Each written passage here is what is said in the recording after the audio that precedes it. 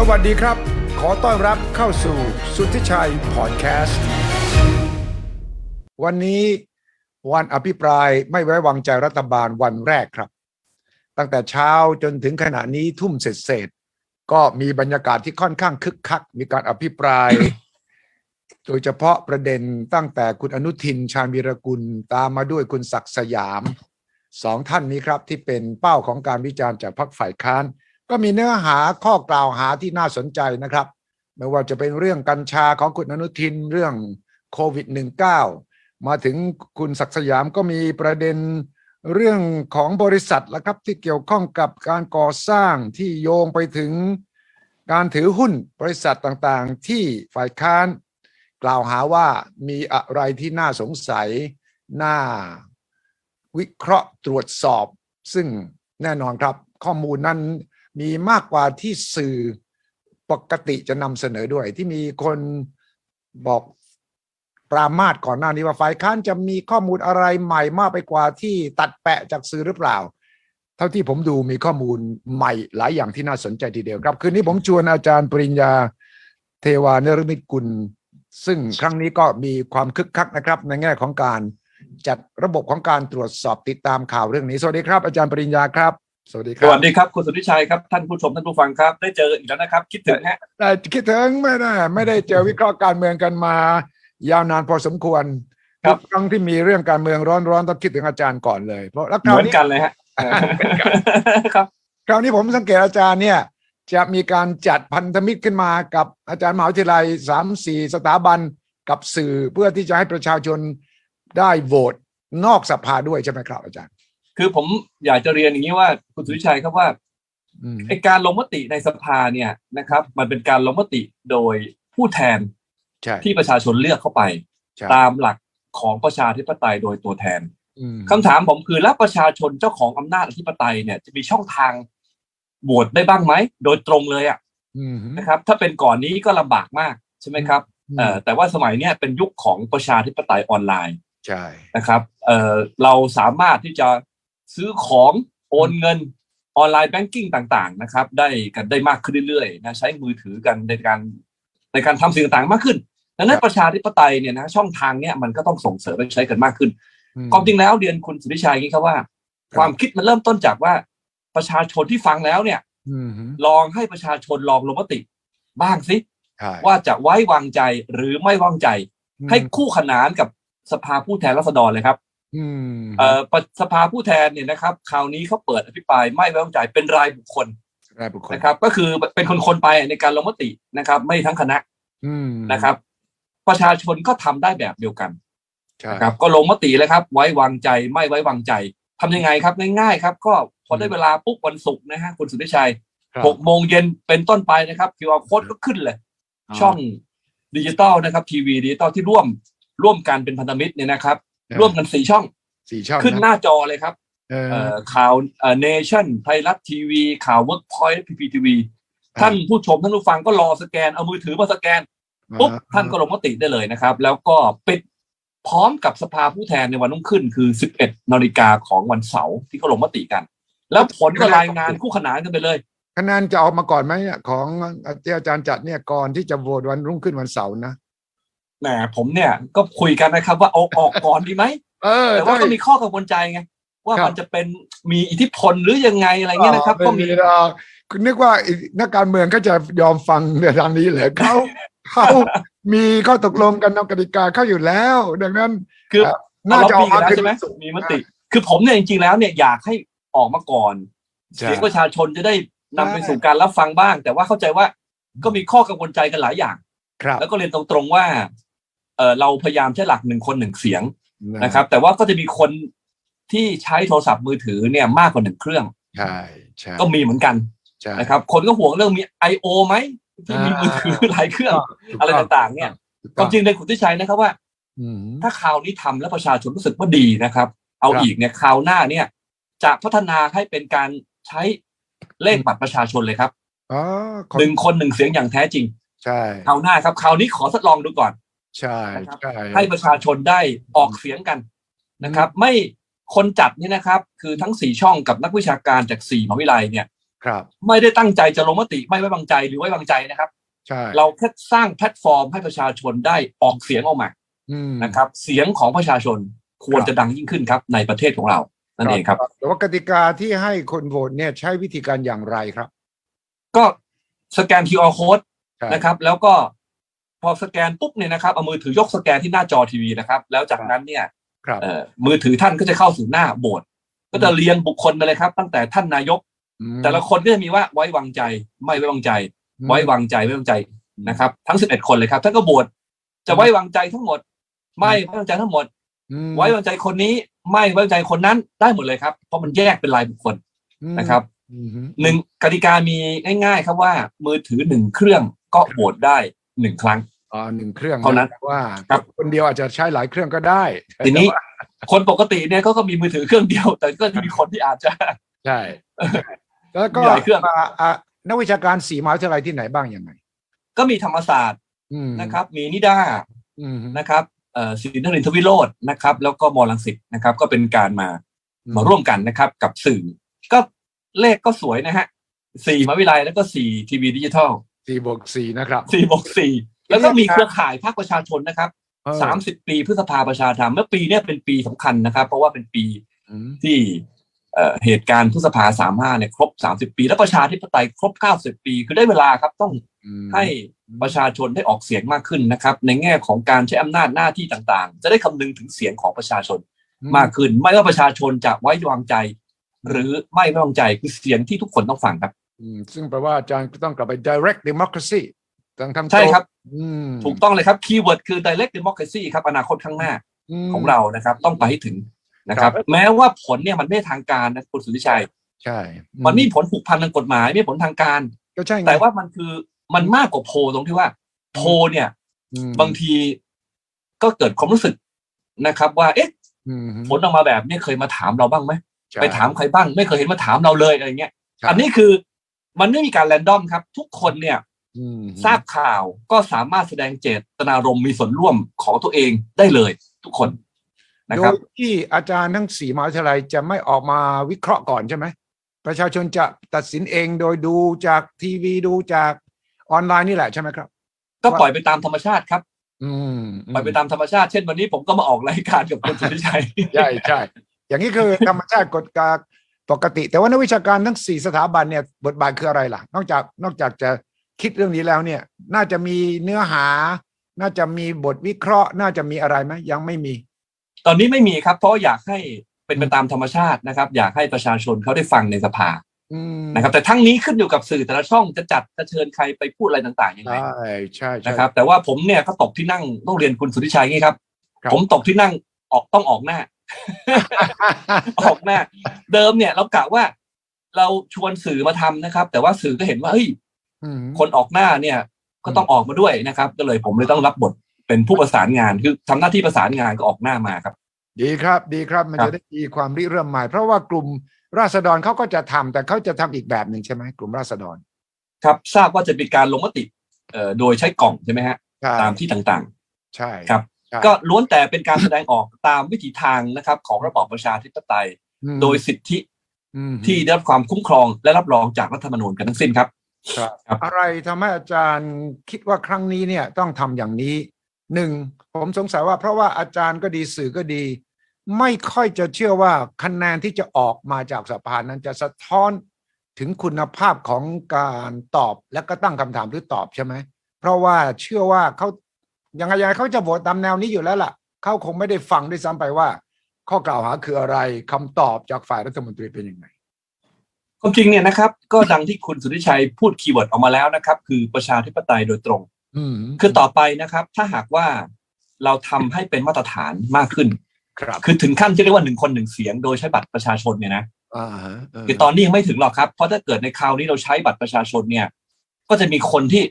เรื่องไหมครับมันมีเรื่องของการหลอกลวงออนไลน์กันมากมีการแฮ็กในบัญชีกันมากมีข้อมูลส่วนบุคคลที่จะไปถึงใครบ้างถ้าหากว่าความน่าเชื่อถือตรงนี้นะครับยังมีไม่เพียงพอเนี่ยแล้วเราข้ามไปใช้บัตรประชาชนเลยเนี่ยนะครับคนก็อาจจะมีส่วนร่วมน้อยผมคิดว่าเราไปทีละขั้นคือพอต่อไปถึงขั้นที่ว่า1 คน 1 เสียงได้เนี่ยต่อไปนะครับรัฐบาลก็ฟังบ่อย ใช่นะครับที่ประชามติมันทำไม่ได้เพราะว่ากกตเขาจัดแพงแล้วเป็นภาระทั้งต่อคนจัดทั้งต่อเราต้องเดินทางไปเข้าคิวใช่ไหมครับไปต่อแถวต้องกลับบ้านไปที่หน่วยเลือกตั้งของเราเนี่ยมันก็เป็นภาระกันทุกฝ่ายเช่นเงินทีก็เป็น1,000 ล้านนะครับขณะที่อันเนี้ยมันถูกเลยฮะได้เลยทุกคนใช้มือถือเข้าได้เลยต่อไปรัฐบาลสงสัยว่าประชาชนจะคิดยังไงที่ผ่านมามันได้แค่โพลคราวนี้ก็เป็นมติของประชาชนเลยนะครับควรจะใช้ให้มากขึ้น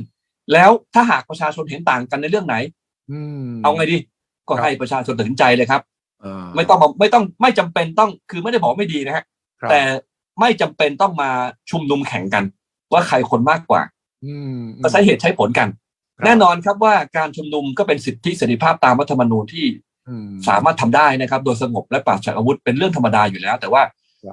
วิธีเนี้ยทุกคนอยู่บ้านใช้มือถือสแกนแล้วก็โหวตได้เลยนะครับผมคิดว่าสันตินะครับภายใต้ความเห็นต่างสันติภาพภายใต้ความเห็นต่างนะครับแล้วก็อย่างเป็นธรรมคือให้ประชาชนตัดสินใจเนี่ยนะครับ1 คน 1 เสียงเนี่ยมันคือเครื่องมือของระบอบประชาธิปไตยแล้วคราวนี้ผมคิดว่าเนื่องจากเป็นการอภิปรายไม่ไว้วางใจครั้งสุดท้ายนะครับก่อนที่จะถึงการเลือกตั้งนะครับในคือคงอยู่ครบวาระไหมฮะแต่ว่าครั้งสุดท้ายแน่นะฮะอยู่ครบวาระนี่เดี๋ยวต้องคุยกันก็อยากให้ใช้โอกาสเนี้ยส่งเสริมประชาธิปไตยโดยผ่านมือถือนะครับหรือเรียกว่าประชาธิปไตยออนไลน์กันให้มากขึ้นคือเรานักวิชาการมีหน้าที่อยู่แล้วนะครับเราต้องมีหน้าที่ส่งเสริมเสียงของประชาชนให้ดังยิ่งขึ้นเราจะไม่คิดแทนหรือตัดสินใจแทนประชาชนเราจะให้ข้อมูลเราจะวิเคราะห์ส่วนคนโหวตคือใครฮะประชาชนครับแต่อาจารย์ไม่คิดไปถึงอย่างเช่นที่ผู้ว่ากทมคุณชาติชาติเนี่ยมาถึงก็จะใช้แอปอันหนึ่งที่ชื่อ Traffic ฟองดูให้ประชาชนสามารถแจ้งเรื่องมาแสดงความคิดเห็นมามีปัญหาจุดไหนก็ขึ้นมาแล้วผู้อำนวยการเขตหรือใครที่รับผิดชอบก็เห็นดูพร้อมๆกันดีมากเลยว่าเลยนะอย่างนี้เนี่ยน่าจะเอามาใช้กับการเมืองไหมเพราะว่าผมเห็นด้วยเลยครับพอสะท้อนถึงความคิดเห็นความต้องการยังไม่จำเป็นต้องรอให้เลือกตั้งหรือว่าดีเบตด้วยซ้ำถูกต้องเลยครับแล้ววันปกติชีวิตปกติใช้ได้ไหมสำหรับการเมืองโดยตรงที่อาจารย์ว่าผมเรียนคุณสุริชัยท่านผู้ชมนะครับผมเองตอนเป็นรองอธิการบดีฝ่ายบริหารเนี่ยครับผมก็ใช้ทัฟฟี่ฟองดูครับเมื่อ3 ปีก่อนใช้ไปแล้วคือทัฟฟี่ฟองดูเนี่ยไม่ใช่ของใหม่นะครับเป็นของสวทช.แต่ว่าคนที่เอามาใช้แล้วได้ผลเนี่ยนะครับคือคุณชาติชาติอันนี้ต้องขอชื่นชมว่าอาจารย์ชาติชาติใช้ได้ผลนะครับคือมันดีมากเลยนะครับเพราะว่าประชาชนรายงานแล้วผลก็ไปถึงตัวคนที่รับผิดชอบได้เลยอันนี้คือสิ่งที่ไม่ต้องรอประชุมนะครับไม่ต้องทำเป็นหนังสือเป็นทางการนะครับไม่ต้องมีขั้นตอนราชการอันยืดยาดและไร้ประสิทธิภาพคือตรงเลยแล้วไม่มีค่าใช้จ่ายนะครับเพราะเป็นแอปที่มันเป็นโอเพนนะครับสำหรับทุกคนอีกข้อหนึ่งที่ผมคิดว่าผู้ว่ากทมคนใหม่คืออาจารย์ชาติชาติได้ทำให้เกิดความเปลี่ยนแปลงนะครับก็คือเรื่องของการทำให้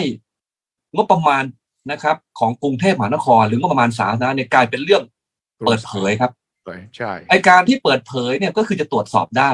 ไอการใช้ไปโดยไม่ชอบหรือใช้ไปอย่างนี้ทำไมนะครับไม่ถูกต้องเนี่ยมันจะมีน้อยลงครับเพราะว่าปกติงบประมาณถ้ามันปิดบังเนี่ยมันจะเกิดการใช้ในแบบซึ่งไม่ชอบมาพากลหรือเหตุผลน้อยอ่ะถ้าหากเจ้าของเงินคือประชาชนเขาได้เห็นเนี่ยว่าเงินถูกใช้ยังไงเนี่ยการใช้เงินจะระมัดระวังมากขึ้นจะมีความไม่ชอบมาพากลน้อยลงแล้วต่อไปมันจะมีผลไปถึงการเลือกตั้งว่าถ้าเกิดคุณทำแบบเนี้ยประชาชนเขาก็จะไม่อยากเลือกมาใหม่นะถ้าคุณใช้เงินของเขาแบบนี้มันจะทำให้เกิดการหาเสียงในแบบที่ตอบสนองนะครับต่อเจ้าของเงินเจ้าของประเทศคือประชาชนมากขึ้นอันเนี้ยที่อาจารย์ชาติชาติทำเนี่ยมันก็เป็นเรื่องประชาธิปไตยออนไลน์แล้วถูกต้องนี่ผมกำลังจะถามอาจารย์ว่าครั้งนี้อาจารย์ให้คนโหวตเรื่องอภิปรายไม่ไว้วางใจเนี่ยก้าวต่อไปอาจจะทำให้ประชาชนมีความเป็น direct democracy มากขึ้นก็คือใช้แอปเหล่านี้แหละและเลือกตั้งคราวหน้าจะสนุกมากประชาชนจะมีส่วนมากทีนี้เรื่องของการทำงบประมาณแผ่นดินให้โปร่งใสเนี่ยใช่นี่ไงกับทัฟฟี่ฟองดูในการรายงานเรื่องปัญหาต่างๆเนี่ยผมอยากจะชวนรัฐบาลหรือเจ้ารัฐมนตรีกระทรวงไหนเอามาใช้เลยนี่ก็รอฟังอยู่เนี่ยนะครับเห็นเอาแต่ฉายหนังกลางแปลงตามอย่างดนตรีในสวนตามอย่างรอให้ใช้ทัฟฟี่ฟองดูกับงบประมาณเปิดเผยเนี่ยยังไม่เห็นมีใครใช้ไอสาระจริงๆอะตามอย่างก็หน่อยไอประเภทบันเทิงนี่ตามง่ายใช่ไหมด้วยฉายหนังกลางแปลงนี่ตามง่าย แต่ไอ้ที่มันเปลี่ยนแปลงจริงๆคืองบประมาณทุกกระทรวงทบวงกรมออกมาเปิดเผยเลยประชาชนเข้าไปเช็คเข้าไปตรวจได้แสดงความเห็นได้ตรงนี้แหละจะสร้างความเปลี่ยนแปลงจริงๆความจริงเนี่ยเขาไม่ค่อยชอบอยากเปิดเผยหรอกนี่เป็นประโยชน์ของการมีฝ่ายค้านนั่นสิผมคิดว่าเรื่องของการตั้งงบบางอย่างที่ประชาชนคือถ้าเปิดเผยเนี่ยไม่กล้าตั้งเพราะมันตอบคำถามไม่ลำบากเนี่ยไอ้พวกเนี้ยยิ่งต้องเปิดเผยเพื่อให้ต่อไปตั้งงบประมาณให้มันสมเหตุสมผลต่อหลักที่ว่าเงินแผ่นดินมันคือเงินสาธารณะใช่ดังนั้นต้องใช้โดยคิดถึงสาธารณะบางทีนะคุณสุทธิชัยครับปัญหาของเรื่องเนี่ยไอ้หลักความโปร่งใสพวกเนี้ยและการมีส่วนร่วมเนี่ยมันสำคัญตรงนี้ครับพอคนอยู่ในอำนาจเป็นนานๆเนี่ยจะเริ่มแยกไม่ออกครับคุณสุทธิชัยระหว่างประโยชน์ส่วนรวมกับประโยชน์ส่วนตนเนี่ยมันเริ่มพันกันนะครับการที่ให้ประโยชน์สาธารณะเนี่ยนะครับมันนำหน้าได้มีทางเดียวครับต้องให้สาธารณะเนี่ยเข้าถึงใช่นะครับการตรวจสอบต่างๆข้อมูลต่างๆนะครับคือกรรมธิการงบประมาณเนี่ยมันอยู่ในสภาครับแล้วสสแต่ละพรรคก็จะเข้าไปมีโควต้าที่นั่งแต่ว่าผลประโยชน์นั้นก็อยู่ในกลุ่มการเมืองใช่มีการขอประยติขอโอนั่นโอนี่แต่เขาจะมองในแง่ว่าเขาจะได้ประโยชน์อะไรจากการหาเสียงประชาชนจะชอบเขามากขึ้นถ้าก็โอนย้ายงบตรงนั้นตรงนี้แต่ถ้าประชาชนเข้าถึงข้อมูลแบบนี้ประชาชนก็จะมีสิทธิ์มีส่วนแล้วบอกว่าทำไมงบตรงนี้เป็นอย่างนั้นทำไมงบนี้ใช้อย่างนี้ผมว่าประชาชนต้องตรวจสอบนักการเมืองอีกทีนะใช่ครับการงบประมาณเนี่ยเราจะถือว่าเป็นตัวแทนของเราทั้งหมดไม่ได้เพราะเขาก็ไม่ได้มองแบบประชาชนทั่วไปความจริงแล้วเนี่ยมันจะสอดคล้องกับนโยบายของพรรคการเมืองในการหาเสียงเพราะหาเสียงไปนะครับมันต้องมาตั้งงบในการทำจริงถูกต้องคุณสุชัยเห็นไหมครับเราเนี่ยแยกกันเป็น2เรื่องนะครับรัฐบาลเนี่ยหาเสียงก็หาเสียงไปพอเป็นรัฐบาลแล้วปุ๊บมันไม่มีการนำมาตั้งเป็นงบสักเท่าไหร่มันเริ่มมีบ้างเหมือนกันแต่ก็น้อยเต็มทีใช่ใช่ครับฉะนั้นถ้าเราทำได้ตรงนี้นะครับทำให้เรื่องนี้เป็นเรื่องเปิดเผยโปร่งใสแล้วสร้างกันมีส่วนร่วมโดยใช้แอปพลิเคชันบนมือถือเนี่ยอย่างแท็ฟฟี่ฟองดูเนี่ยเป็นของสวทช.ใช่เลยนะครับก็สร้างการเปลี่ยนแปลงได้เลยแล้วที่น่าสนใจเนี่ยผมคิดว่าอาจารย์ชัดชาติเนี่ยความจริงนี่เราคุยกันเรื่องอภิปรายไม่วางใจมาเป็นอาจารย์ชัดชาติเราพูดถึงการโหวตแล้วเราพูดถึงว่าการ direct democracy ซึ่งนำมาสู่เป็นจุดเปลี่ยนอาจารย์ชัดชาติเป็นเกมเชงนะฮะเป็นเกมเชงคือผมคิดว่าข้อที่น่าสนใจมากเลยเนี่ยอยู่ตรงนี้ครับอาจารย์ชัดชาติเข้ามาบริหารกทมในช่วงห่วงเวลาที่โอเคเวลามันเหลืออีกเท่าไหร่ฮะ4 กรกฎาคมสิงหากันยาเหลือ3 เดือน4 เดือนนะครับแต่เงินเนี่ยเหลือไม่ถึง100 ล้านเหลือ79 ล้านหรือไงเนี่ยโอ้โห97 ล้าน97 ล้านโอเคเอาตีว่า100 ล้านใช่ที่ทำยังไงก็เลยต้อง3-4 เดือนแต่ชัดชาติก็ทำได้เยอะแยะไปหมดใช่นี่ทำให้เห็นว่าการใช้อำนาจหน้าที่เนี่ยนะครับอย่างถูกต้องเนี่ยมันไม่ต้องใช้เงินมากเลยถูกต้อง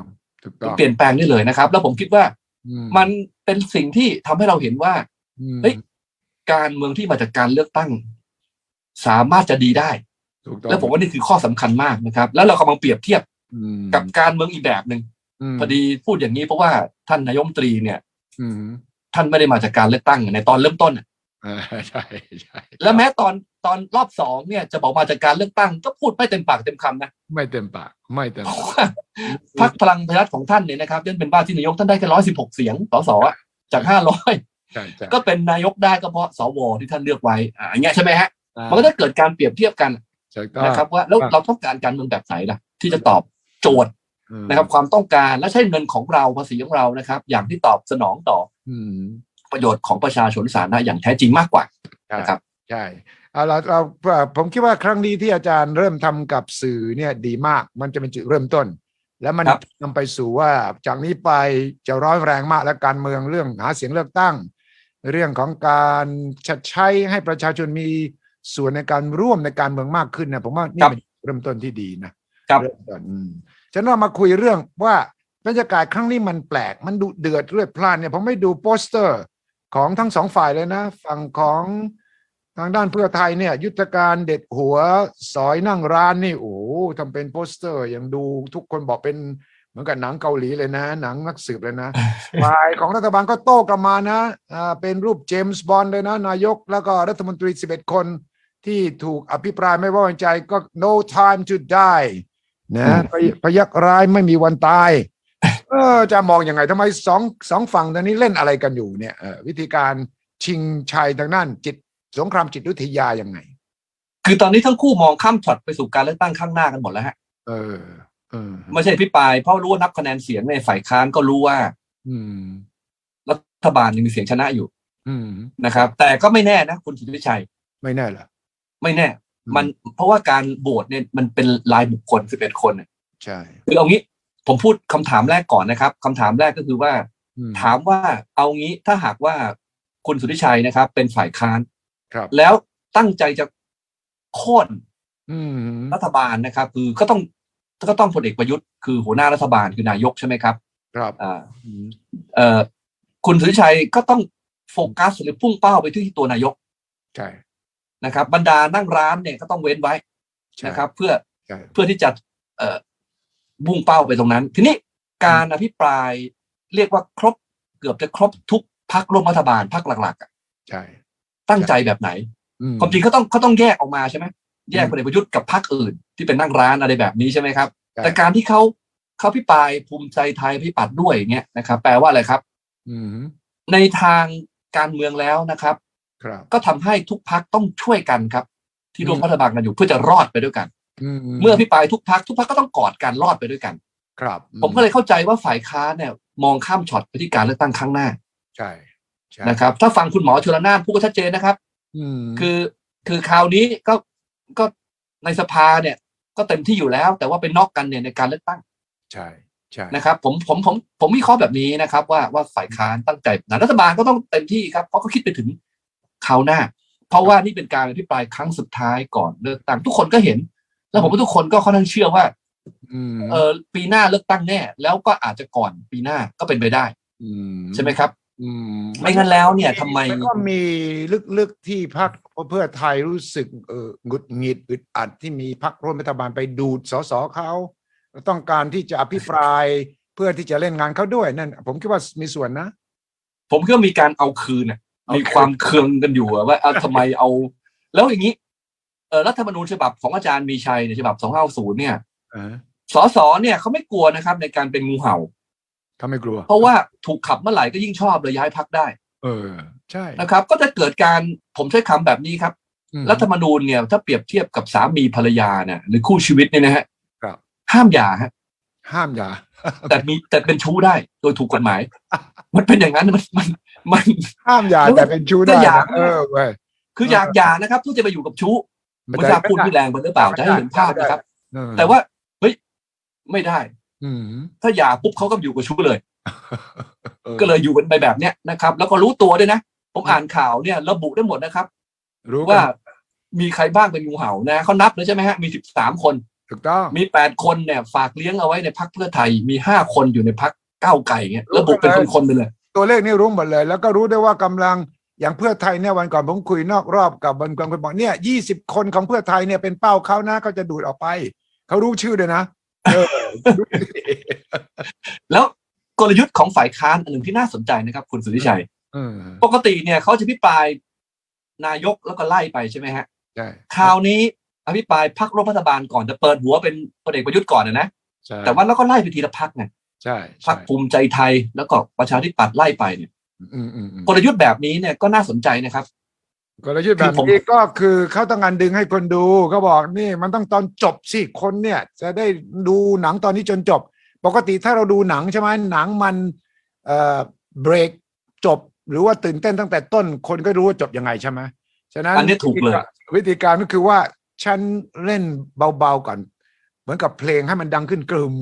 มแล้วก็ตอนจบเปรี้ยงเลยเนี่ยฉะนั้นเขากะ30 ชั่วโมงนะนายกเนี่ย30 ชั่วโมงอีก10 คนเนี่ยแค่15 ชั่วโมงเองคิดดูว่าสัดส่วนมันต่างกันยังไงคือความจริงแล้วเนี่ยการเอานายกไว้สุดท้ายเนี่ยกลยุทธ์เนี่ยเราเข้าใจได้แต่การอภิปรายรัฐมนตรีไปทีละพรรคเนี่ยน่าสนใจนะครับใช่ผมคิดว่าที่เพื่อไทยชื่อว่าอะไรนะเด็ดหัวนั่งร้านใช่ก็คือชัดเจนว่าเล่นเป็นทีละพรรคทีนี้มันมีความน่าสนใจครับถ้าหากว่านายกโดนอภิปรายก่อนเนี่ยครับทุกพรรคต้องช่วยกันนะใช่ในการไปออกรับกระสุนแทนบ้างไปปัดไปบังไปป้องให้บ้างอะไรใช่ไหมฮะครับ แต่การที่นายกไว้ท้ายสุดเนี่ยแล้วพิปรายไปทีละพรรคแล้วการพิปรายไม่เข้าใจปกติแล้วนะครับมันจบรัฐมนตรีคนไหนก็จบหมดเวลาก็จบเลยชี้แจงจบใช่ไหมฮะแล้วก็เริ่มคนใหม่ไม่มีวนกลับมาจนถึงลงมติถึงค่อยมาลงทั้งหมดทีเดียวก็แปลว่าภูมิใจไทยจบไปแล้วพอต่อมาพิปัตย์จบไปแล้วใช่ไหมฮะพอถึงตอนนายกคนสุดท้ายเนี่ยผมถามว่าพรรคภูมิใจไทยกับพรรคประชาธิปัตย์เนี่ยอยากจะไปเป็นองครักษ์พิทักษ์นายกหรือไปช่วยนายกเนี่ยมากกว่าหรือน้อยกว่าเมื่อเทียบกับการที่นายกถูกพิปรายคนแรกผมเลยคิดว่านี่เป็นกลยุทธ์ที่น่าสนใจมากนะครับคือในช่วงเวลาของขาลงของรัฐบาลแล้วมองเป้าไปถึงการเลือกตั้งข้างหน้าผมคิดว่าการที่นายกไว้หลังพรรคร่วมรัฐบาลเนี่ยนะครับทำให้พรรคร่วมรัฐบาลถ้าไม่จำเป็นนะครับก็คงไม่อยากเอาตัวไปนะครับเสี่ยงทางการเมืองมากจนเกินไปตอนท้ายๆนี่ก็ให้นายกเอาตัวรอดเองละเพราะว่าเรารอดนั่นเลยจะเป็นอย่างนั้นเลยครับแต่ถ้านายกขึ้นก่อนเนี่ยพรรคต่างๆก็ต้องช่วยใช่ไหมฮะพออภิปรายเรื่องของแพงเศรษฐกิจไม่ดีนะฮะก็กระทรวงพาณิชย์ของพรรคประชาธิปัตย์ก็ต้องช่วยค่าแรงถูกก็ต้องกระทรวงแรงงานใช่ไหมครับเรื่องของโควิดเรื่องของกัญชาแล้วก็ต้องกระทรวงสาธารณสุขอะไรแบบเนี้ยแต่พอนายกไปถูกอยู่สุดท้ายเนี่ยการที่พรรคต่างๆจะช่วยเนี่ยจะน้อยลงแล้วอย่าลืมว่าคราวนี้เนี่ยนะครับองครักษ์พิทักษ์นายกเนี่ยก็ไม่ได้มีมากเหมือนไม่มีคุณศิรัตน์แรกๆนะคุณปรินาก็ไม่อยู่ผมยังรอว่าคุณไพบูลย์เนี่ยคุณไพบูลย์ยังไม่แสดงบทบาทในวันนี้เพราะยังไม่ถึงนายกไงครับพลังประชารัฐก็ยังไม่เดือดร้อนอะไรวัน2 วันแรกก็ต้องไปรอวันสุดท้ายทีนี้เรื่องเสียงเนี่ยนะครับคุณสุทธิชัยครับที่นับนิ้วกันแล้วบอกว่ารัฐบาลชนะแน่เนี่ยมันมีเรื่องให้ลุ้นนะครับกับรัฐมนตรีบางคนนะครั้งเนี้ยน่าสนใจตรงนี้ว่าเสียงของกลุ่มคุณธรรมนัสเนี่ยตกลงจะเอายังไงเพราะว่าเขาบอกยังไงทุกคนเชื่อตอนนี้ว่าบิ๊กป้อมได้คะแนนสูงสุดแน่เพราะว่าพรรคเศรษฐกิจอันนี้ตรงนี่แล้วก็ใครต่ำสุดล่ะเขาก็ลุ้นกันที่รัฐมนตรี DES หรือว่าคุณสุชาติหรือนายกรัฐมนตรีเองก็ได้คะแนนต่ำแล้วก็มีความกระเพื่อมในพรรคประชาธิปัตย์แล้วด้วยนะอันนี้ชัดเจนเสียงแตกนะในประชาธิปัตย์คือผมเรียนอย่างนี้ครับตัวแปรเนี่ยไม่ได้มีแค่คุณธรรมนัสเนี่ยกลุ่มของร้อยเอกธรรมนัสเนี่ยชัดเจนอยู่แล้วว่าจะโหวตตามฝ่ายค้านจะเว้นไว้คนนึงคือพลเอกประวิตรวงษ์สุวรรณและจะมีผลให้พลเอกประวิตรเหมือนคราวที่แล้วนะครับคือเสียงไว้วางใจจะมากที่สุดนะครับทีนี้ใครจะต่ำสุดแล้วต่ำสุดในการถูกไม่ไว้วางใจนะครับไอ้โทษทีกลับกันนะมากสุดอีกอันหนึ่งคือมากสุดแล้วมีผลทางการเมืองคือถูกไม่ไว้วางใจมากสุดนะครับจะเป็นใครแล้วขนาดจะมากจนกระทั่งเกินครึ่งไหมคือถ้าเกินครึ่งก็พ้นตำแหน่งเนี่ยเราบอกว่าดูตัวเลขแล้วรัฐบาลรอดแน่ไม่แน่นะครับคุณสุทธิชัยผมเอาตัวเลขมาเล่าให้ฟังนะฮะ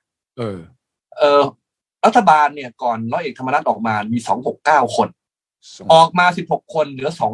254 253นะครับฝ่ายค้าน208นะครับธรรมนัสร้อยเอกธรรมนัสไปอยู่เนี่ยนะครับก็จะกลายเป็น224ใช่ก็จะเห็นว่ารัฐบาล253ฝ่ายค้าน254รัฐบาลก็ชนะอยู่ดีแต่มันมีกลุ่ม16ไงเผอิญว่าเลข16เท่ากันกับกลุ่มของคุณธรรมนัสอาจารย์โบกอยู่ฝั่งนี้ใช่ไหมตอนนี้ใช่อยู่รัฐบาลใช่ไหมคุณสุทธิชัยลองดูนะถ้ากลุ่ม16ออกมาโหวตนะครับร่วมกับฝ่ายค้านหรือเหมือนกับฝ่ายค้านที่รัฐมนตรีคนไหนเป็นเรื่องเลยทำไมฮะเพราะว่า253ลบ16นะครับเหลือแค่237ครับส่วน224ของฝ่ายค้านบวก16จะกลายเป็น240ชนะรัฐบาลเลยโอ้แต่ว่าบ่ายนี้นักข่าวสายสภาเนี่ยกระซิบกระซาบออกมาแล้วว่ามีการต่อรองกันอยู่ขณะนี้แน่นอนเลยพรรคเล็กๆเนี่ยนะอาจจะไม่รวมกลุ่มโหวตเป็นทางเดียวกันนะอาจารย์ใช่ครับใครต่อรองได้อะไรนะฉะนั้นตรงนี้มีการต่อรองกันมากเลยตอนเนี้ยทีนี้มันก็จะมีเรื่องของงูเห่าอย่างไงใช่งูเห่านะครับก็ค่อนข้างวิเคราะห์กันว่าในส่วนของพรรคภูมิใจไทย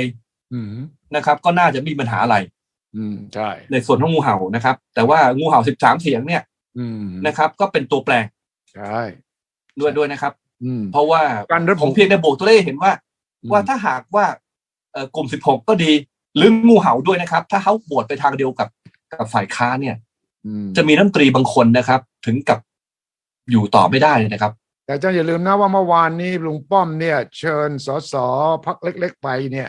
แล้วก็บอกขอให้โหวตคะแนนให้มันสูสีกันนะอย่าให้ห่างกันเยอะนะแล้วถ้าใครเบี้ยวเนี่ยมีใช้คำว่าจะไม่ดูแลได้ยินนะได้ยินคำนี้นะจะไม่ดูแลให้นะภาษาการเมืองไทยนี่สุดยอดนะคุณตีความว่ายังไงดูแลเนี่ยดูแลนี่แปลว่าอะไรแต่นั้นนี่ไม่ใช่ขู่นะนี่ของจริงก็คือถ้าใครออกนอกแถวจะไม่ดูแลคำว่าดูแลภาษาไทยนี่แปลได้ทุกอย่างใช่ไหมเทคแคร์เทคแคร์จะไม่ดูแลคุณเนี่ยโอ้ยเรื่องใหญ่นะถ้าเป็นคุณพ่อคุณแม่ไม่ดูแลตอนแก่เรื่องหนึ่งถ้ายังมีเรี่ยวมีแรงไม่ดูแลก็อีกเรื่องหนึ่งนะความจริงแล้วเนี่ยผมคิดว่าเรื่องของการลงมตินะครับเปลี่ยนจากวิธีคำนวณนะครับสสบัญชีรายชื่อในระบบบัตร2 ใบเนี่ยนะฮะจากหารด้วย100เป็นหาร500เนี่ยก็เป็นเรื่องของการต่อรองกับพรรคเล็กใช่ใช่แน่นอนใช่ใช่ใช่ที่แต่เรื่องนี้เนี่ยเป็นตัวประกันนะคุณสุทธิชัยเป็นตัวตกลงเนี่ยมันยังไม่ผ่านวาระ3นะยังคือถ้าจะเอาจริงๆเนี่ยมันผ่านไปแล้วผมขอโทษนะใช่เพราะว่าการพิจารณาพรบประกอบรัฐธรรมนูญเนี่ยมันไม่ได้พิจารณาทีละสภาคือสภาผู้แทนผ่านค่อยเข้าวุฒิสภาใช่แต่เป็นการเหมือนกับการแก้รัฐธรรมนูญน่ะคือประชุมร่วมกันของ2 สภาซึ่งรัฐบาลเนี่ยนะครับมีสวอยู่แล้วจะเอาทางไหนได้หมดถ้าเป็นกฎหมายลูกประกอบรัฐธรรมนูญเนี่ยนะการที่โหวตเอา500แต่เว้นวรรคไว้หลังอภิปรายเข้ามาประชุมต่อเนี่ยมันก็มีนัยยะบางอย่างว่าแบบเหมือนกับต่อรองกันใช่ต่อรองกันอยู่ใช่ครับเหมือนตัวประกันต่อรองกันอ่ะตัวประกันใช่เอาพรรคเล็กถ้าต้องการหาร500นะใช่ต้องอยู่ในแถวนะต้องอยู่ในแถวต้องอยู่ในแถวนี่ไงส่วนในเรื่องการดูแลความหมายของท่านรองนายกประวิตรวงษ์สุวรรณเนี่ยก็ต้องให้คุณสุทธิชัยขยายความนั่นแหละว่าหมายถึงดูแลอะไรคือคนไทยฟังแล้วก็เข้าใจทันทีแต่ถ้าแปลเป็นภาษาฝรั่งว่าเทคแคร์ฝรั่งจะงงว่ามันต้องเทคแคร์อะไรกันวะทุกคนก็เป็นสสตัวแทนประชาชนเขตตัวเองทำไมก็ต้องมีใครมาเทคแคร์ใครคุณน่ะสสคุณต้องเทคแคร์ประชาชนไม่ใช่นักการมาเทคแคร์แต่ว่า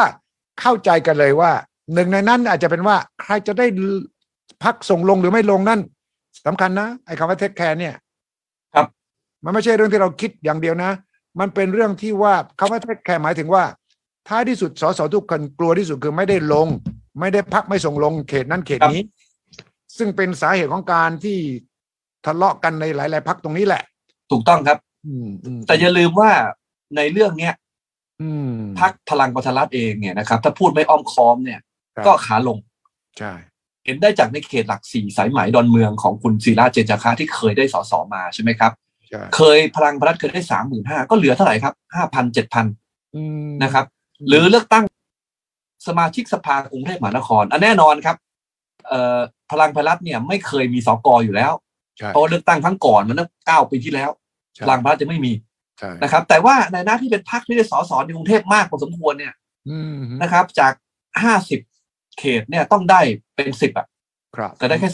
2ก็เห็นได้ชัดว่าแล้วที่เหลือเนี่ยก็เป็นของฝ่ายค้านคือเพื่อไทยกับก้าวไกลแบ่งกันก็เห็นได้ว่ารัฐบาลนะครับก็อยู่ในโดยยิ่งพรรคแกนหลักคือพรรคพลังประชารัฐเนี่ยอยู่ในภาวะเขาขาลงนะครับส่วนอันนี้อันที่1นะครับประเด็นเนี่ยจะแย่งกันลงขนาดไหนก็คงมีระดับหนึ่งแหละแต่ผมว่าพรรคพลังประชารัฐซึ่งประกอบด้วยผมใช้คำว่าแพรมาผูกกันเพราะคนไทยมีคำว่าแพรแตกใช่นะครับก็เลยเพราะแพรแตกเพราะแพรเกิดจากการนำมาผูกกันไว้เนี่ยจะเกิดขึ้นกับพรรคพลังไม่ใช่จะเกิดมาแล้วนะครับทีนี้กรณีของพรรคเล็กที่มี16 คนในขณะนี้เรียกว่ากลุ่ม16เนี่ยคุณสุทธิชัยครับกระทั่งหาร500นี่ก็ยังไม่ได้แปลว่าจะได้สสแน่ๆนะนั่นสิดูตัวเลขแล้วใช่ไหมว่าอาจจะเกิน 70,000 ต่อที่นั่งอาจจะถึง100,000จะไม่มีคนวิเคราะห์แล้วนี่คืออย่างนี้ครับผมพูดให้ฟังงี้ครับคือระบบเลือกตั้งบัตร2 ใบหาร500เนี่ยถ้าจะพูดแบบง่ายสุดเข้าใจง่ายสุดนะครับก็คือระบบเลือกตั้งเดิมนี่แหละของปี60ที่เลือกตั้งปี62แต่เป็นนะครับตอนนั้นมีบัตร1 ใบ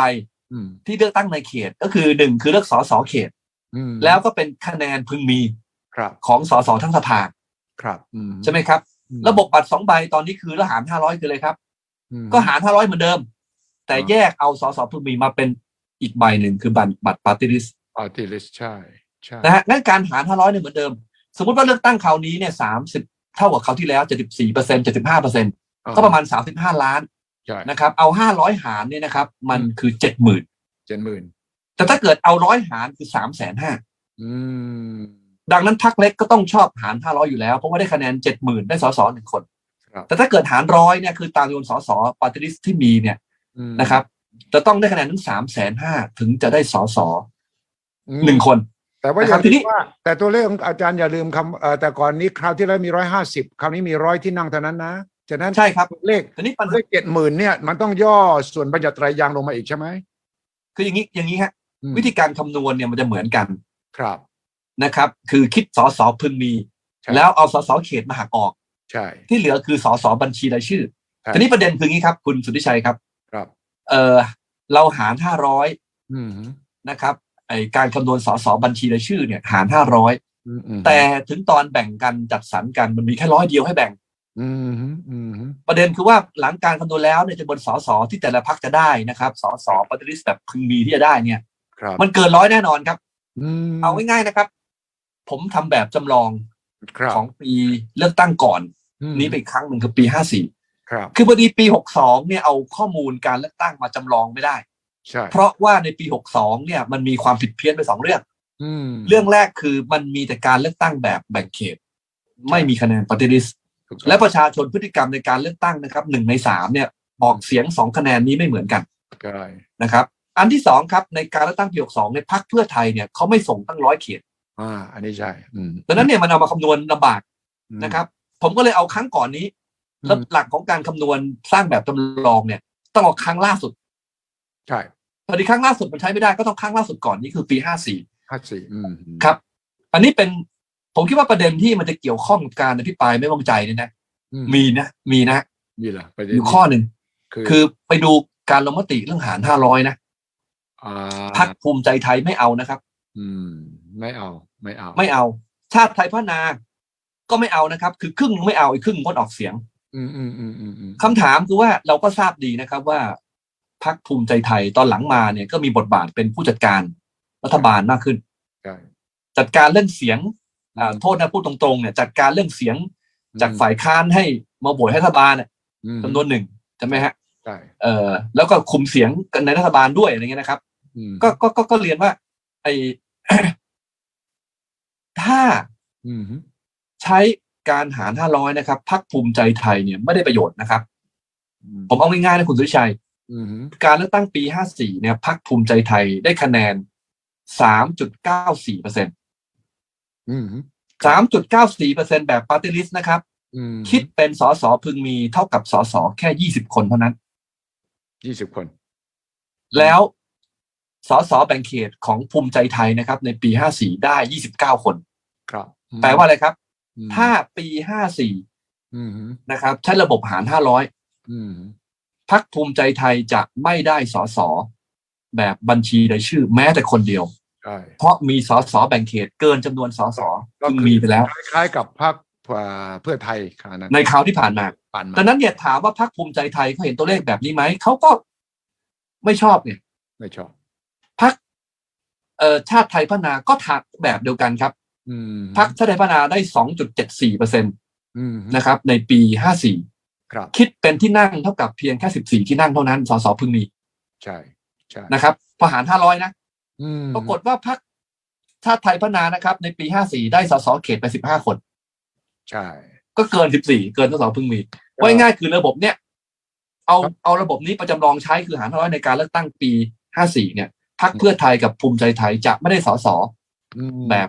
บัญชีรายชื่อแม้แต่คนเดียวดังนั้นเนี่ยก็เป็นธรรมดาครับที่2 พรรคนี้ไม่ชอบทีนี้มันเกิดปัญหาทางใจกันบ้างหรือยังครับคุณสุทธิชัยเกิดแล้วทำไมท่านนายกถึงมาเอาระบบเลือกตั้งที่พวกเราเนี่ยซึ่งก็ช่วยรัฐบาลมาตลอดไม่ได้ประโยชน์ส่วนพรรคประชาธิปัตย์เนี่ยเข้าใจว่าพรรคประชาธิปัตย์คิดว่าตัวเองน่าจะได้ประโยชน์นะเสียงแตกประชาธิปัตย์เสียงแตกใช่ครับเพราะว่าพรรคประชาธิปัตย์เนี่ยได้ประโยชน์ นะครับจะได้สสมากขึ้นนะครับในปี54ทหาร500แต่ตอนนั้นประชาธิปัตย์ได้คะแนน35%แต่ตอนนี้ประชาธิปัตย์เหลือกี่เปอร์เซ็นต์ไม่รู้นะครับความจริงก็คะแนนนิยมของพรรคประชาธิปัตย์ถ้าพูดกันตรงๆเนี่ยก็ไม่ใช่พรรคอันดับ2ในขณะนี้ไม่ใช่อันดับ4แล้วใช่ไหมฮะดังนั้นเนี่ยประโยชน์ก็ไม่ได้มากอย่างที่จะเกิดนะครับแต่พรรคที่เห็นว่าเสียประโยชน์แน่เนี่ยคือพรรคภูมิใจไทยกับพรรคฉะนั้นภูมิใจไทยกับเพื่อไทยเนี่ยอย่างเพื่อไทยเนี่ยพูดถึงแลนด์สไลด์ถ้าเขาเห็นเกมนี้แล้วเนี่ยเขาต้องคิดถึงยุทธศาสตร์ของการแตกแบงค์ย่อยทันทีครับอย่างที่พอชลน่านก็พูดแล้วนะความจริงเนี่ยผมพูดเป็นอีกประเด็นหนึ่งนะครับคืออันเรื่องที่ผมบอกว่ามันเกี่ยวข้องกับการอภิปรายไม่ไว้วางใจเนี่ยคือถ้าหากว่าสมมุตินะการอภิปรายเนี่ยไม่ไว้วางใจเนี่ยพุ่งเป้าไปที่นายกคือไปเหมือนกับว่าไปตอกลิ่มเริ่มมีความแตกกันนะครับฝ่ายค้านบางทีเล่นแบบนี้ก็มีที่ผ่านมาคือตอกลิ่มให้มันแตกกันแต่เนี่ยพออภิปรายทุกพรรคไอ้จุดที่แตกกันอยู่ก็ต้องมองข้ามไปก่อนเพราะจะต้องรอดไปด้วยกันถูกต้องเป็นอย่างนี้ครับทีนี้พรรคเพื่อไทยเนี่ยนะครับผมถามว่าเขาจะแตกแบงค์ไหมคุณสุทธิชัยครับพรรคอะไรนะเพื่อไทยพรรคเพื่อไทยจะแตกแบงค์จริงไหมเป็น2พรรคคือที่เขาพูดมาเนี่ยแนวโน้มนะครับก็คือพรรคเพื่อไทยก็สมัครแต่แบบแบ่งเขตไปนะครับแล้วก็ตั้งอีกพรรคหนึ่งเช่นอาจจะเป็นครอบครัวเพื่อไทยอันนี้ก็แบบปาร์ตี้ลิสต์อย่างเดียวไปใช่อันนี้จะได้ประโยชน์อย่างไรปกติแล้วนะครับระบบหารด้วยสสทั้งหมดคือหาร500แล้วมีบัตร2ใบเนี่ยมันคือระบบเยอรมันนะครับใช่ทีนี้ไอ้ระบบเนี่ยหลักคืออะไรครับคะแนนที่เลือกพรรคคือคะแนนปาร์ตี้ลิสต์ในกำหนดสสพึงมีใช่นะครับว่าได้เท่าไหร่นะครับนั้นสภาสะท้อนประชาชนเลยประชาชนมีกี่เปอร์เซ็นต์ที่เลือกพรรคนี้พรรคนั้นก็มีสสตามนั้นแล้วในนั้นจะมีสสแบ่งเขตเท่าไหร่ก็ว่ากันตามจริงถูกต้องขาดเอาสสเขตมีเท่าไหร่ก็สสบัญชีผู้สมัครบัญชีเติมให้จนครบเปอร์เซ็นต์จนครบเปอร์เซ็นต์นั้นไม่จำกัดว่าอยู่ที่100หรือ150ใช่ไหมใช่ทีนี้เขาครึ่งฮะระบบเยอรมันเป็นครึ่งทีนี้ประเด็นคืองี้ครับคุณสุทธิชัยครับคือการที่พรรคเพื่อไทยเขามีไอเดียเรื่องจะแตกแบงค์เนี่ยเพราะว่าหลักการของระบบเนี่ยพอได้สสพึงมีปุ๊บเอาสสเขตมาหักออกที่เหลือคือสสบัญชีรายชื่อพอเขาแตกแบงค์เกิดอะไรขึ้นครับพรรคครอบครัวเพื่อไทยก็ไม่มีสสแบ่งเขตมาหักออกไงไม่มีถูกต้องเขาก็มีคะแนนปาร์ตี้ลิสต์ไปใช่ครับแต่ว่าถามว่าทำจริงไหมไม่แน่นอนว่าในรัฐธรรมนูญเนี่ยมันเขียนห้ามไว้เพียงแค่ว่าคือเรื่องเนี้ยตอนแก้รัฐธรรมนูญปีที่แล้วก็มองข้ามกันไปคุณสุทธิชัยครับใช่ปี62เนี่ยเขาบอกว่ารัฐธรรมนูญ60เนี่ยนะครับเขาเขียนไว้นะครับที่มาตรา90ก่อนมาตรา91ที่ว่าการรัฐธรรมนูญบอกว่างี้จะต้องส่งผู้สมัครแบบแบ่งเขตก่อนแล้วพรรคการเมืองจึงจะส่งผู้สมัครแบบบัญชีได้เพราะอะไรครับคือคุณจะส่งปาร์ตี้ลิสต์เฉยๆไม่ได้คุณต้องมีสสผู้สมัครแบบแบ่งเขตเพราะระบบเลือกตั้งมันคือเอาคะแนนแบ่งเขตมาคิดบัญชีรายชื่อใช่ทีนี้เกิดอะไรขึ้นพอเรามี2คะแนนนะครับแล้วมาตรานี้ไม่ได้แก้ก็แปลว่าการส่งแบ่งเขตของเขาเนี่ยไม่ได้คิดว่าขั้นต่ำต้องส่งอย่างน้อยกี่คน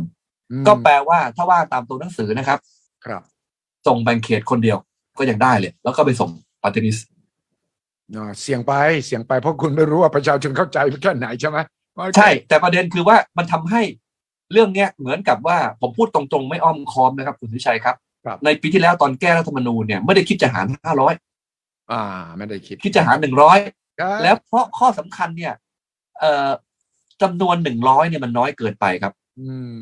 ระบบเยอรมันเขาครึ่งเอาง่ายๆนะครับจากการคำนวณทั้งผมที่ทำแบบจำลองปี54ทหาร500เนี่ยหลังการคำนวณแล้วนะครับแต่ละพรรคจะได้สสบัญชีรายชื่อเนี่ยปาร์ตี้ลิสต์เนี่ย138คนรวมกันแล้วทั้งหมด130ครับ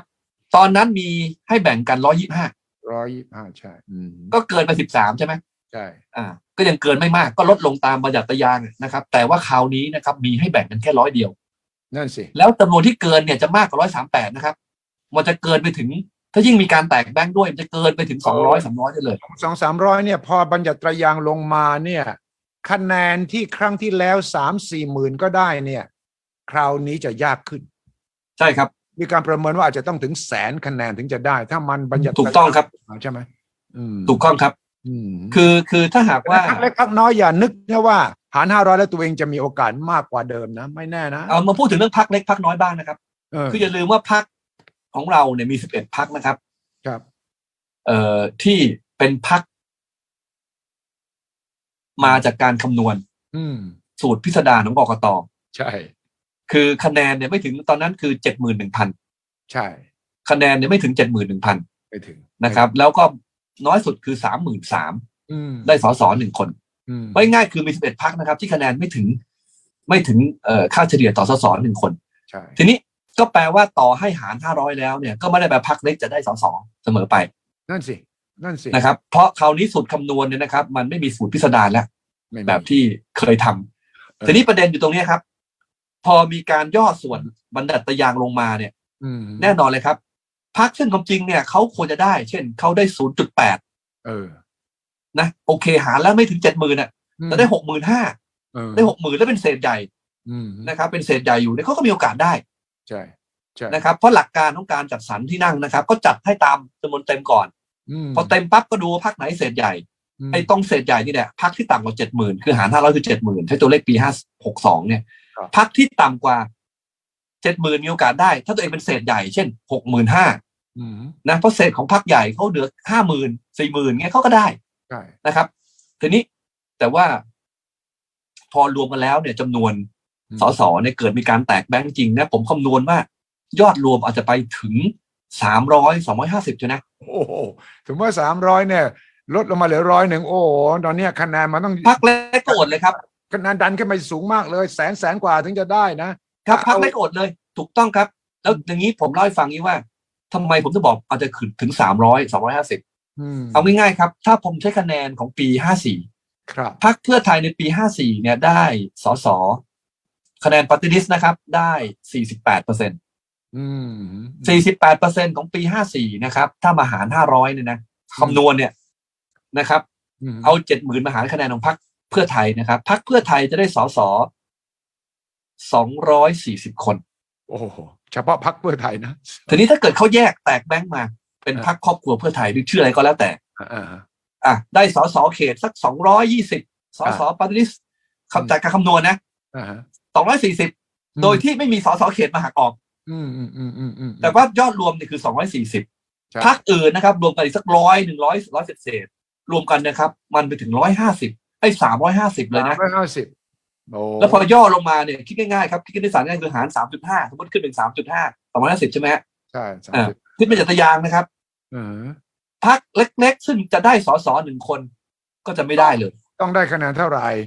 ต้องได้คะแนนเท่าไหร่เฉลี่ย100,000 กว่านะถ้าเราคิดสูตรปัจจุบันถูกต้องครับทีนี้ประเด็นคืองี้ครับคุณสุทธิชัยคิดว่าพรรคเพื่อไทยก็แตกแบงค์จริงเหรอ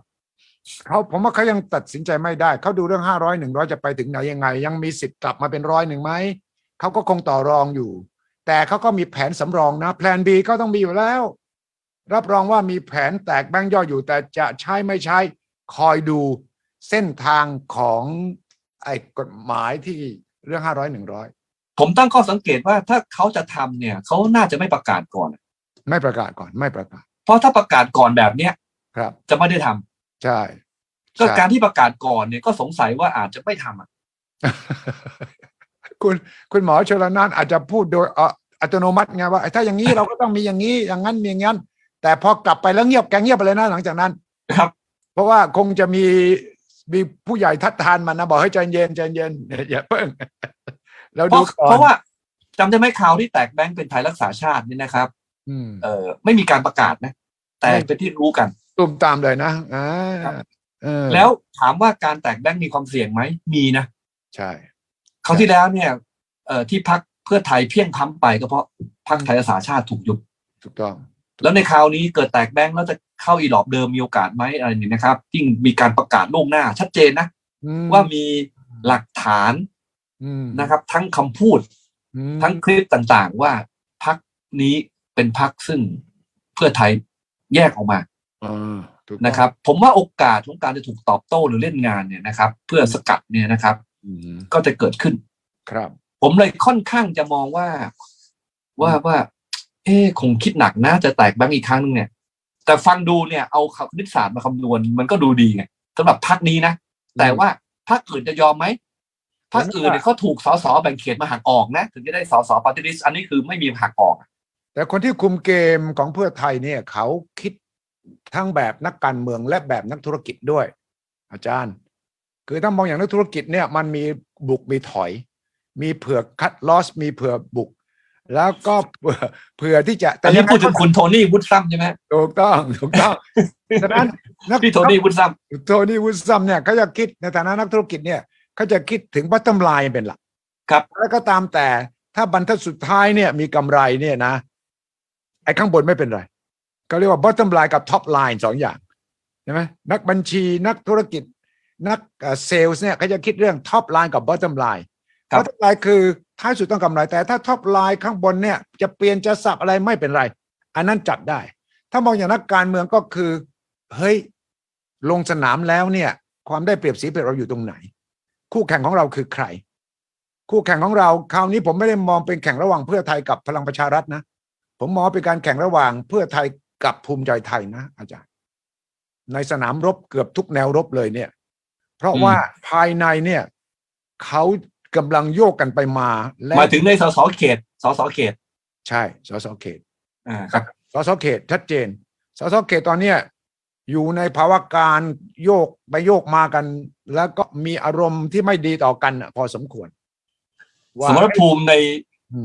ภาคอีสานเนี่ยรุนแรงมากในหลายจังหวัดใช่ดังนั้นผลเลือกตั้งออกมาถ้าพรรคเพื่อไทยได้ที่1ภูมิใจไทยได้ที่2พลังประชารัฐได้ที่3สมมุตินะแล้วประชาธิปัตย์4หรือ5เนี่ยเรายังไม่รู้เนี่ยนะไอ้เกมของรัฐบาลผสมก็จะเปลี่ยนไป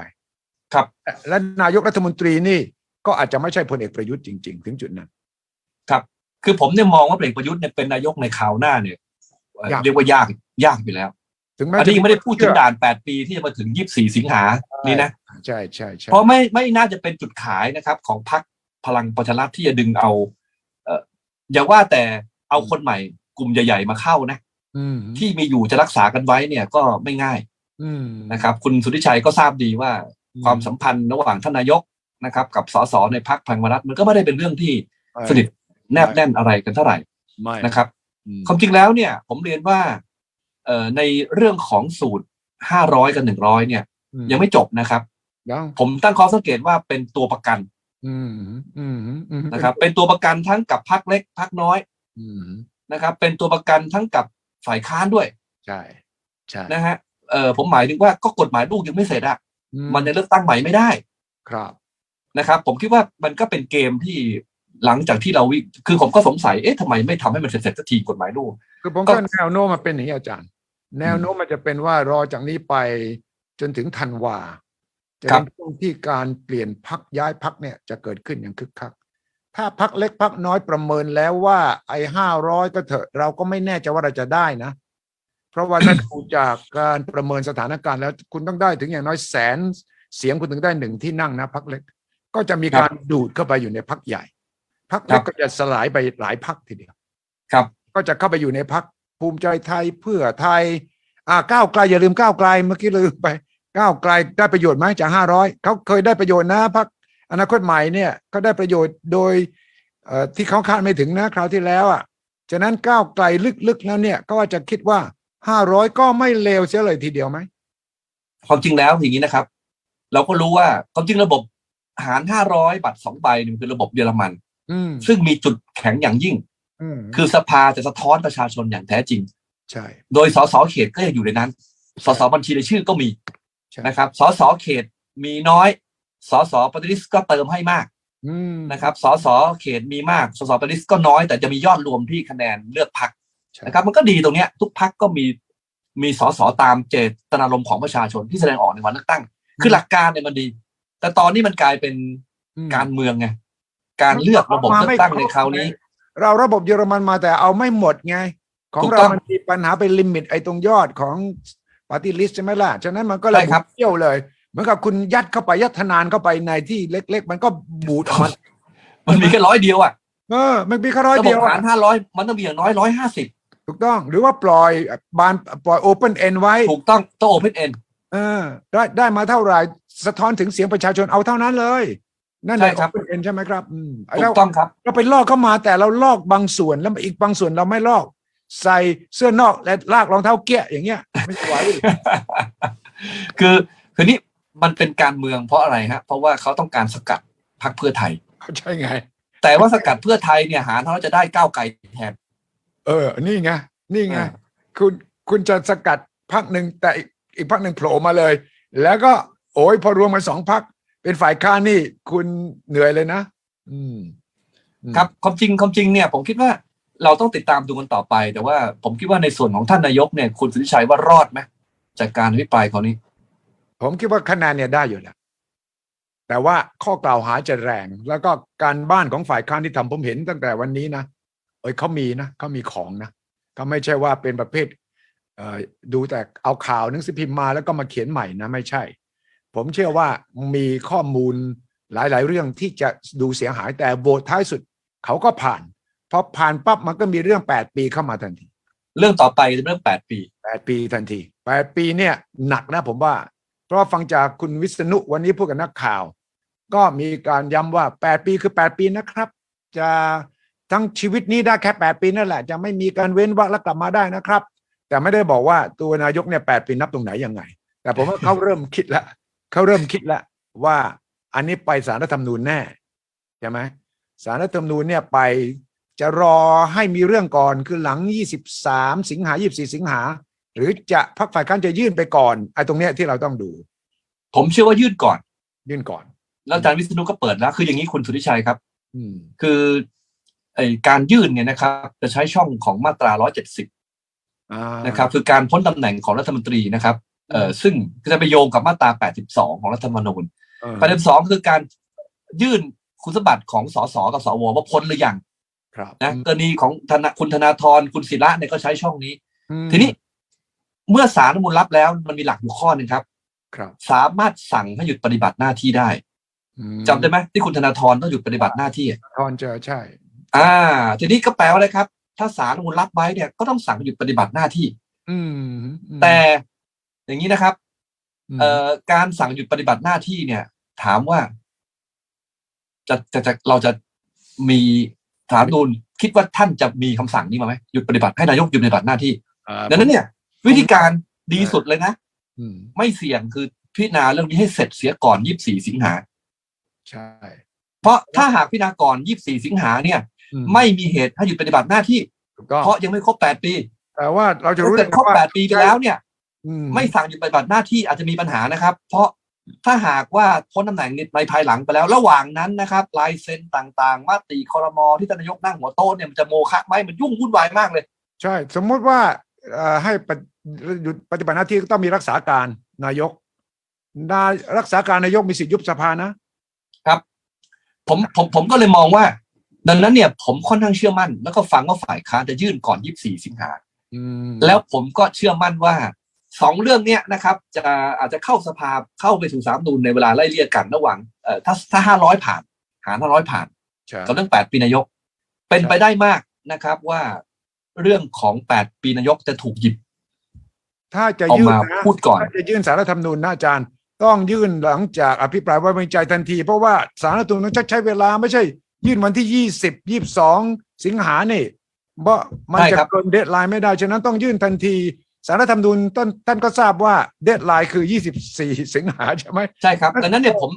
ผมค่อนข้างเชื่อว่าจะเกิดการพิจารณาเรื่องนี้นะครับวินิจฉัยเรื่องนี้ก่อนครบ8 ปีต้องส่วนผลจะเป็นอย่างไรเนี่ยอยู่ที่5 คนใน 9 คนนะ5 ท่านใน 9 ท่านใน9ใช่นะครับ5 ท่านใน 9 ท่านจะโหวตอย่างไรจะเป็นอย่างนั้นนะแต่โดยหลักแล้วนะครับ8 ปีคือ8 ปีอย่างที่อาจารย์วิษณุว่าแล้วไม่ได้เว้นวรรคไม่ได้เว้นยกเว้นไว้ให้กับนายกท่านปัจจุบันนะครับแต่นี่อยู่ที่การตีความของ5 คนใน 9 คนเนี่ยต้องรอฟังกันต่อไปแต่ว่าหนักแน่หนักเพราะว่าเจตนาถ้าเราอ่านเจตนารวมว่าไอ้คำว่า8 ปีมันหมายความว่ามนุษย์คนไหนก็ตามแต่นะอยู่ในตำแหน่งบริหารประเทศสูงสุดไม่ควรเปิด8 ปีใช่ไหมครับฉะนั้นเราเรียกตอนนั้นว่าเป็นนายกจะมาจากเลือกตั้งไหนก็ตามแต่ถ้า5 ใน 9เนี่ยของตุลาการศาลรัฐธรรมนูญเนี่ยตีความไปอีกอย่างหนึ่งก็จะเดินไปอีกเกมหนึ่งฉะนั้นมันอยู่ที่การตีความจริงๆแล้วครับจริงๆเลยครับแล้วก็ข้อสำคัญคืองี้นะฮะผมเรียนท่านผู้ชมนี้ว่าท่านผู้ฟังว่าครับ ในระบบรัฐสภาเนี่ยนะครับปกติเขาก็ไม่ได้จำกัดเวลาหรอกครับว่านายกจะเป็นได้กี่ปีมันอยู่ที่สภาจะเลือกเขาอย่างเช่นประเทศเยอรมันที่เป็นระบบรัฐสภาเนี่ยเฮลมุตโคลนะครับ16 ปีอังการาเมเคิลก็16 ปีนะครับ4 สมัยนะครับเขาปกติเขาไม่ได้จำกัดนะครับนี่ของเราเนี่ยจำกัดเนี่ยในทางวิชาการก็มีข้อโต้แย้งกันว่าควรไหมแต่ในเมื่อมันถูกเขียนเอาไว้ในรัฐธรรมนูญซึ่งก็ควรใช้บังคับว่าเป็นกติกากับทุกคนที่ต้องอยู่ภายใต้รัฐธรรมนูญใช่ไหมครับก็เลยเป็นเรื่องที่ว่าต้องมาตีความกันว่าเริ่มนับหรือยังแต่ถ้าว่ากันตามเจตนารมณ์นะครับนายกรัฐมนตรีจะดำรงตำแหน่งรวมกันแล้วเกินกว่า8 ปีไม่ได้มันก็ชัดเจนแหละครับเพราะต้องเริ่มต้นนับตั้งแต่ตอนเป็นนายกครั้งแรกคือ24 สิงหา 57ซึ่งจะครบ8 ปี24 สิงหานี้ใช่เลยนี่แหละดีที่อาจารย์ไม่ได้ไปเป็นตุลาการศาลรัฐธรรมนูญไม่งั้นอาจารย์ต้องอยู่ข้างนี้แล้ว ผมว่าตามเนื้อผ้าเพราะว่าในบทเฉพาะการก็เขียนไว้ชัดเจนนะครับว่าให้คณะรัฐมนตรีที่เป็นมาก่อนรัฐธรรมนูญประกาศใช้เป็นคณะรัฐมนตรีตามรัฐธรรมนูญนี้ก็แปลว่าคุณสมบัติทุกอย่างต้องใช้ถ้าไม่ใช้ก็จะยกเว้นไว้ซึ่งปรากฏว่าในมาตรา264ไม่ยกเว้นมาตรา158 วรรค 4ไม่ยกเว้นก็ไม่ยกเว้นก็ต้องใช้ครับคือ8 ปีอันนี้ท้ายที่สุดเนี่ยนายกเองอาจจะต้องตัดสินใจ ชีวิตบั้นปลายว่าจะเอาอย่างไงท้ายที่สุดจริงแล้วเนี่ยนะผมเคยแนะนำท่านนายกไปแล้วมั้งแนะนำอีกทีได้ไหมฮะแนะนำอีกทีแนะนำอีกทีแหมสง่างามมากนะครับโอกาสลงในคราวนี้ใช่เหมือนกับป๋าเปรมในช่วงปลายก็ถูกประท้วงถูกขับไล่พอบอกผมพอแล้วไม่เป็นต่อนะก็กลายเป็นดีใช่อันนี้ก็เหมือนกันฮะคือถ้าบอกว่าเนี่ยผมจะปฏิบัติตามรัฐธรรมนูญถึงแม้ว่าท่านนายกตอนถวายสัตย์จะไม่อ่านประโยคนี้นะอ่านไม่ครบประโยคว่าจะรักษาไว้และปฏิบัติตามซึ่งรัฐธรรมนูญแห่งราชอาณาจักรไทยทุกประการท่านไม่ได้อ่านประโยคนี้นะใช่เหมือนกับรู้เตรียมการแล้วว่าจะไม่ทำตามรัฐธรรมนูญหรือเปล่าเนี่ยผมก็สงสัยทีนี้แต่ว่าโอกาสแก้ไขไงว่าเก๋ที่สุดเท่ที่สุดเนี่ยนะครับผมจะปฏิบัติตามกติกาตามรัฐธรรมนูญใช่ไม่ครับว่าหลังลงมติวันศุกร์เนี่ยวันเสาร์เช้าเนี่ยนะลงมติผ่านแน่นอนนะพอลงมติเสร็จนายกขึ้นมาขอบคุณที่ให้ความไว้วางใจผมขอบคุณที่เห็นผลงานผมมาตลอดตั้งแต่ผมช่วยแก้ปัญหาบ้านเมืองอย่างไรอย่างที่ท่านพูดตลอดแล้วลาออกจังหวะนั้นเลยสวยที่โอ้โหนี่อันนี้มากกว่าผมอีกนะผมจะให้ถึง24 สิงหานะไม่ได้จาก23เลยนะ23ทำไมต้องไปใกล้เกินไปหมายทำไมต้องไปใกล้เส้นตายขนาดนั้นใช่ไหมเนี่ยแล้วก็ประกาศเลยแล้วก็บอกได้ว่าผมจะลาออกก่อน24 สิงหาไงแต่ประกาศได้นี่ประกาศได้ใช่ไหมเพราะว่าใครที่ประกาศลาออกในสภาพลเอกเกรียงศักดิ์ใช่ไหมนั่นครับใช่ไหมพลเอกเกรียงศักดิ์ประกาศลาออกกลางสภาเลยก็สง่างามและหลังจากนั้นพลเอกเกรียงศักดิ์เวลาเกษียณทุกคนก็ยังถือว่าเป็นนายกรัฐมนตรีที่มีผลงานมากที่สุดคนหนึ่งครับตกลงคุณสุทธิชัยแนะนำท่านนายกนะครับว่าไม่ต้องรอถึง24 สิงหาเอา23 กรกฎาคมเลยขอบคุณที่ลงมติไว้วางใจผมขอลาออกวันนี้เลยอย่างนี้ใช่ไหมใช่ก็ขอบคุณก็ผ่านผมตอบผ่านใช่ไหมล่ะครับแล้วถือโอกาสนี้แถลงเลยว่าตลอดเวลา8 ปีที่ผ่านมานั้นเนี่ยผมได้ทำอะไรเพื่อชาติบ้านเมืองบ้างโอ้เทศสง่างามมากเพราะว่าผมรู้เลยว่าพูดคิดแทนนายกนะถ้าไม่ลาออกแล้วก็สู้ไปจนถึง24 สิงหาก็ไม่รู้จะเกิดอะไรขึ้นถึงแม้ว่าจะรอดศาลรัฐธรรมนูญบอกว่าไปต่อได้อีก4 ปีนะศึกข้างหน้าก็หนักมากพลังประชารัฐจะได้กี่ที่นั่งก็ไม่รู้แล้วถ้าเป็นรัฐบาลผสมอีกก็ต้องเจอกับการที่ต้องเอาใจพรรคภูมิใจไทยเอาใจพรรคประชาธิปัตย์แล้วปัญหาเศรษฐกิจข้างหน้านี้ก็หนักหน่วงเหลือเกินแม่ตอนนี้ล้างมือได้ในอาจจะไม่จะอ่านทองคำนะแต่ว่าล้างมือในอ่างสะอาดแล้วก็จบได้ก็เป็นบันไดใช่ไหมเราเรียกว่าเป็นบันไดลงได้จังหวะดีมากนะในทางการเมืองกับชีวิตที่แม้ว่าจะมีข้อวิจารณ์ว่าปฏิวัติมาใช่ไหมฮะแล้วก็ใช้เสียงสวที่ยังเลือกในการเป็นนายกอะไรต่างๆว่าการลงบันไดในจังหวะครบ8 ปีเนี่ยมันจังหวะนี้ดีมากนะใช่ประเด็นคือว่าท่านนายกจะเชื่อคุณสุทธิชัยจะเชื่อเราไหมเนี่ยไม่เชื่อหรอกแล้วคนรอบข้างก็จะไม่มีใครกล้าพูดกับท่านอย่างนี้ยกเว้นที่บ้านผมเชื่อว่าที่บ้านเนี่ยจะกล้าพูดเรื่องเหล่านี้3 ป.ก็คุยกันเองไหม 3 ป.ผมว่าป.ประยุทธ์เนี่ยถ้าบอกว่าเอ้ยผมไปแล้วนะพี่ก็จบอีก2 ป.ก็ต้องยอมก็ไม่ผมกลับกันคือพี่บอกน้องพอมั้งถ้าพี่บอกน้องนะถ้าพี่บอกน้องมันก็เป็นเรื่องเสียหน้ามันรู้สึกว่าโอ้อย่างนี้ธรรมนัสชนะนี่ใช่ไหมมันไม่ได้มันมีเรื่องแต่ผมคิดว่าคุณสุทธิชัยครับทำไมคุณธรรมนัสถึงไม่อภิปรายเลยในสภาเขารู้แล้วว่าการที่เขาก้ำกึ่งเนี่ยคะแนนเสียงเขาไม่ดีที่ลำปางแพ้เยอะอย่างนั้นเขายังตกใจเลยแพ้เยอะมากคราวนี้เหรอทำไมไม่อภิปรายเหรอฝ่ายค้านนี่ยังไม่ค่อยไว้ใจแกเท่าไหร่ผมว่าไม่น่าจะใช่เพราะถ้าเกิดธรรมนัสอภิปรายคุณธรรมนัสอภิปรายนะครับก็แปลว่าบิ๊กป้อมเนี่ยไฟเขียวซึ่งอย่างนั้นนี่โอ้บิ๊กตู่อยู่ยากเลยล่ะใช่ครับคือหมายว่าเขาจะสัมพันธ์กันลำบาก2 คนเนี้ยยากผมไม่ได้อ่านเกมว่าอ่านเกมว่ายังมีเยื่อใยกันอยู่ไม่ได้แตกหักแน่นอนแล้วโดยเฉพาะยิ่งในเกมซึ่งต้องรอดไปด้วยกันใช่เกมนี้นะครับแต่ว่า8 ปีเป็นอีกเรื่องนะอีกเรื่องนึงนั่นอีกเกมหนึ่งเพราะว่าอันนั้นอยู่นอกเหนือการควบคุมของธรรมนัสหรือของแม้กระทั่งบิ๊กป้อมผมว่าก็อันนี้ก็คุณสุทธิชัยก็อยู่นอกเหนือการควบคุมโดยหลักใช่ไหมโดยทฤษฎีอันนี้เราต้องว่ากันตามหลักการใช่ไหมว่าอันนี้ต้องแต่การตีความกฎหมายรัฐธรรมนูญตีความอย่างไรมันต้องมีอดีตมาก่อนหรือเปล่าใช่ครับเราก็คาดหวังท่านตุลาการศาลรัฐธรรมนูญใช่ไหมครับว่าท่านจะยึดถือหลักกฎหมายใช่นะครับในการวินิจฉัยความเห็นต่างนะครับในเรื่องของกติกาว่าตีความอย่างไรในข่าวนี้ให้จบอย่างที่เป็นธรรมแล้วก็เป็นที่ยอมรับได้ทุกฝ่ายบ้านเมืองก็เดินหน้าไปด้วยแบบนี้ครับถูกต้องนี่คือความคาดหวังของสังคมที่มีต่อศาลรัฐธรรมนูญถูกต้องเลยครับขอบคุณมากอาจารย์ปริญญาเราติดตามอภิปรายต่อไปอีกหลายวันนะครับจะได้เห็นบรรยากาศจะเปลี่ยนได้ตลอดเวลาฉะนั้นจากนี้เรื่อง500 100เรื่อง8 ปีผมนิดเดียวคุณสุทธิชัยก่อนจบเนี่ยฮะคิดว่าจะมีหมัดเด็ดๆให้รอฟังกันไหมครับจากฝ่ายค้านผมคิดว่ามีทีเด็ดมีอะไรเงี้ยคิดว่ามีตอนท้ายๆเฉพาะเรื่องนายกรัฐมนตรีไม่มีต้องติดตามกันนะครับต้องติดตามกันนะครับขอบคุณมากครับอาจารย์ปริญญาครับสวัสดีครับสวัสดีครับ